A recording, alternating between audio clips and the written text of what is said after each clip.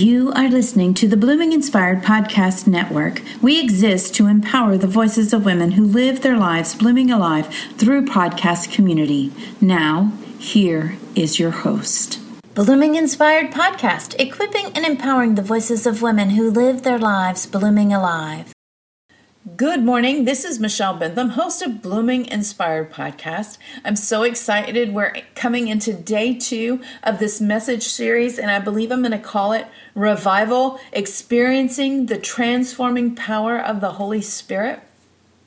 And I'm just excited to be bringing this message to you. I've been tuning my heart to God and listening to Him and walking with Him through a very difficult season. And then a couple of nights ago, I heard a message that just rocked my world and brought me to this place where I'm saying, why are we missing revival?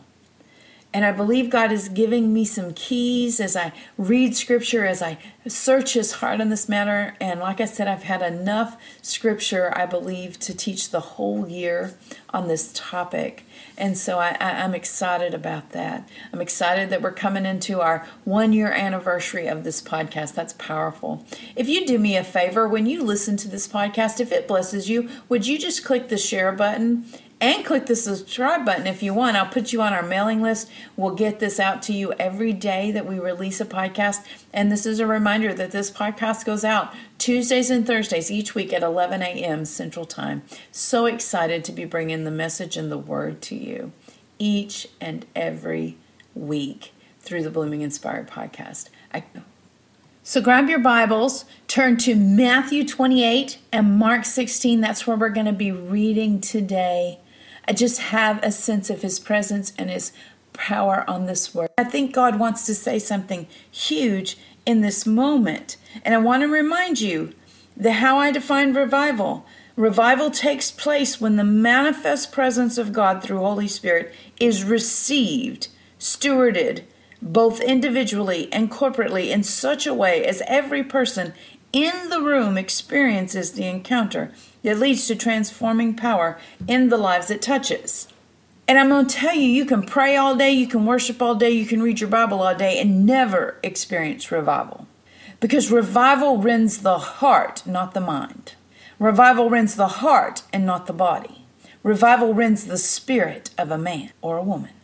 Why is this important to us women who are blooming inspired, who are being equipped and empowered, who are having our voices showcased because we live blooming alive? Why is it important? Because people aren't talking about what it takes to achieve revival, because I think largely we haven't known. We've erected tents and heard fiery preachers and seen people saved and called it revival. But how many of those people actually walked out discipleship with Jesus, empowered by the Holy Spirit, and did what Jesus said they would do? What version of Jesus do they give away if they're never taught anything about Him? And I'm talking about up close, personal, longer than 30 to 45 minutes on Sunday morning. I'm talking about read your own Bible and let the Holy Spirit teach you. And teachers are valuable. Pastors are valuable. Leaders at church are valuable. But they should not be a surrogate for your own relationship with Jesus, your own relationship with God through His Holy Spirit. You see, Jesus didn't come so we could just get a ticket to heaven. And He didn't come so we could read our Bibles. And He didn't come so we could pray prayers like a wish list, hoping they'll come true. He came to empower us to bring forth the kingdom of God and His righteousness on this earth. And that is revival. And that is how we need to pursue life. His kingdom, His righteousness manifesting upon the earth through His Holy Spirit. We're just the conduit. So let's pick up a couple of chapters. So let's go to Matthew 28, because that will be the one that's most familiar. But I'm going to read it in an unfamiliar translation, okay? And this is, I'm going to start in verse 16 because I only want to read a short piece of this. This, what I finish with, will be commonly known throughout the ages as the Great Commission. But it is insufficient to only look at Matthew's account of this occasion. There were other witnesses who recorded what happened in these moments after he rose from the dead. Luke writes extensively from the end of Luke into the beginning chapters of Acts about what this means. So let's just read it. I said I was going to start in verse 16. The 11 disciples, remember Judas has hung himself because he betrayed the Messiah. He betrayed Jesus, and he's the reason that Jesus went to the cross. It played right into the plans of God, but it was still a betrayal. He knew it was wrong, evidenced by the fact that he hung himself. The 11 disciples, having spoken to the Marys, remember, the Marys went to the tomb, saw that he was risen from the dead, came back and told the others, headed to Galilee. See, the Marys told them that Jesus was going to meet them in Galilee. Headed to Galilee. This is where Jesus spent most of his time ministering while he was alive. To the mountain where they were to meet Jesus. When the disciples saw Jesus there, many of them fell down and worshiped. Can I tell you, when Jesus and his presence shows up, all you can do is fall down and worship. I don't have time to go there today, but I will go there because there's a parallel passage that talks about this very concept before Jesus' death, when he's praying in the Garden of Gethsemane in John. When the disciples saw Jesus there, many of them fell down and worshiped, as Mary and the other Mary had done. But a few hung back. See, they weren't sure, and who could blame them? Jesus came forward and addressed his beloved disciples. The disciples don't know what to think or how to act. Nothing like this has ever happened before. Jesus says, I am here, speaking with all the authority of God, who has commanded me to give you this commission. Go out and make disciples in all the nations. Ceremonially wash them through baptism in the name of the triune God, Father, Son, and Holy Spirit. Then disciple them.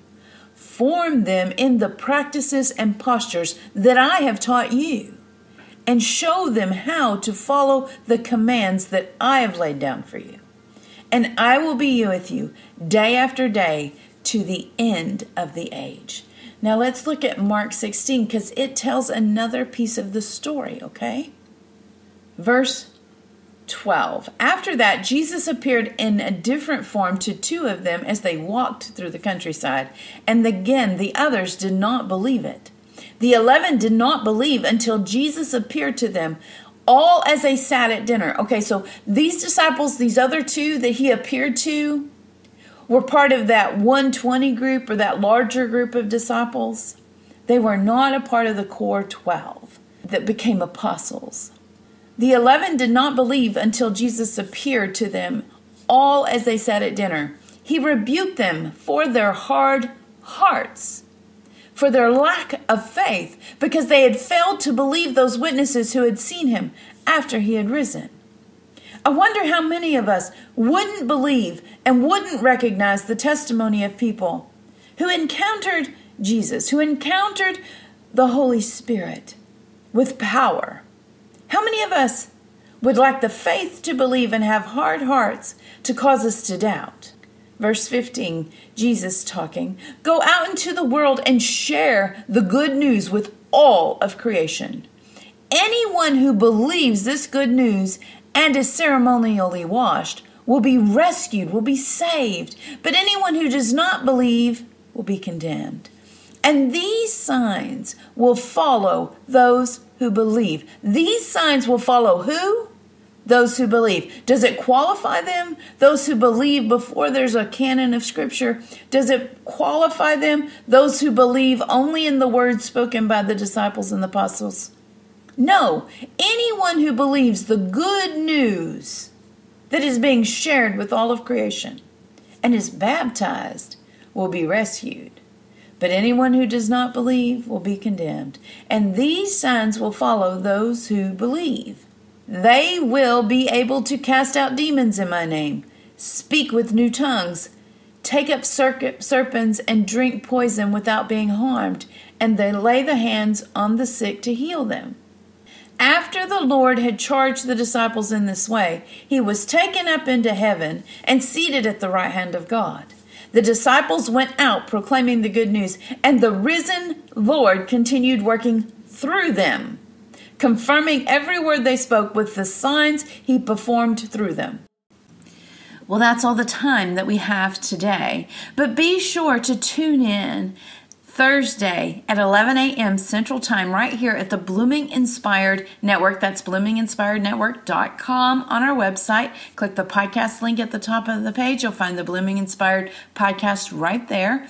Or you can find us on Facebook at Blooming Inspired, facebook.com/Blooming Inspired, or on Twitter at Bloom Inspire Net. We're also on Instagram at Blooming Inspired. Let us know you're listening. Leave comments on our post on our social media. Be sure to share them if they mean something to you, and share what they're saying to you. Also, we would love it if you would subscribe to our podcast. Don't forget, we have podcasts going out from Michelle Turman on Mondays at 4:00 p.m. Central Time, and that is the Redeemed Rebel podcast. She is passionate about being a gold digger, finding the gold in people's lives and leaving a little sparkle in those lives that she touches. She's a passionate prophetic minister, and she has these beautiful words that God gives her. And so be sure to tune into the Redeemed Rebel podcast on Mondays at 4:00. On Wednesdays at 2 p.m., we have the Accidental Hope podcast featuring Jennifer Eichenhorst. Jennifer is a hope ambassador. She has been through some amazingly devastating and difficult circumstances, some of them even involving the death of a stranger that deeply impacted her. And she lives to share a message, educating people about what got her into that situation, giving them hope when they're in those devastating circumstances, and living as a hope ambassador to a lost and hurting world. So with that said, I'm going to close out today's show reminding you, as I always do, that blooming where you're planted is the first step to living your wildest dreams. So live your life blooming alive. Thank you for listening to the Blooming Inspired podcast on the Blooming Inspired Podcast Network. This show airs Tuesdays and Thursdays at 11 a.m. Central Time.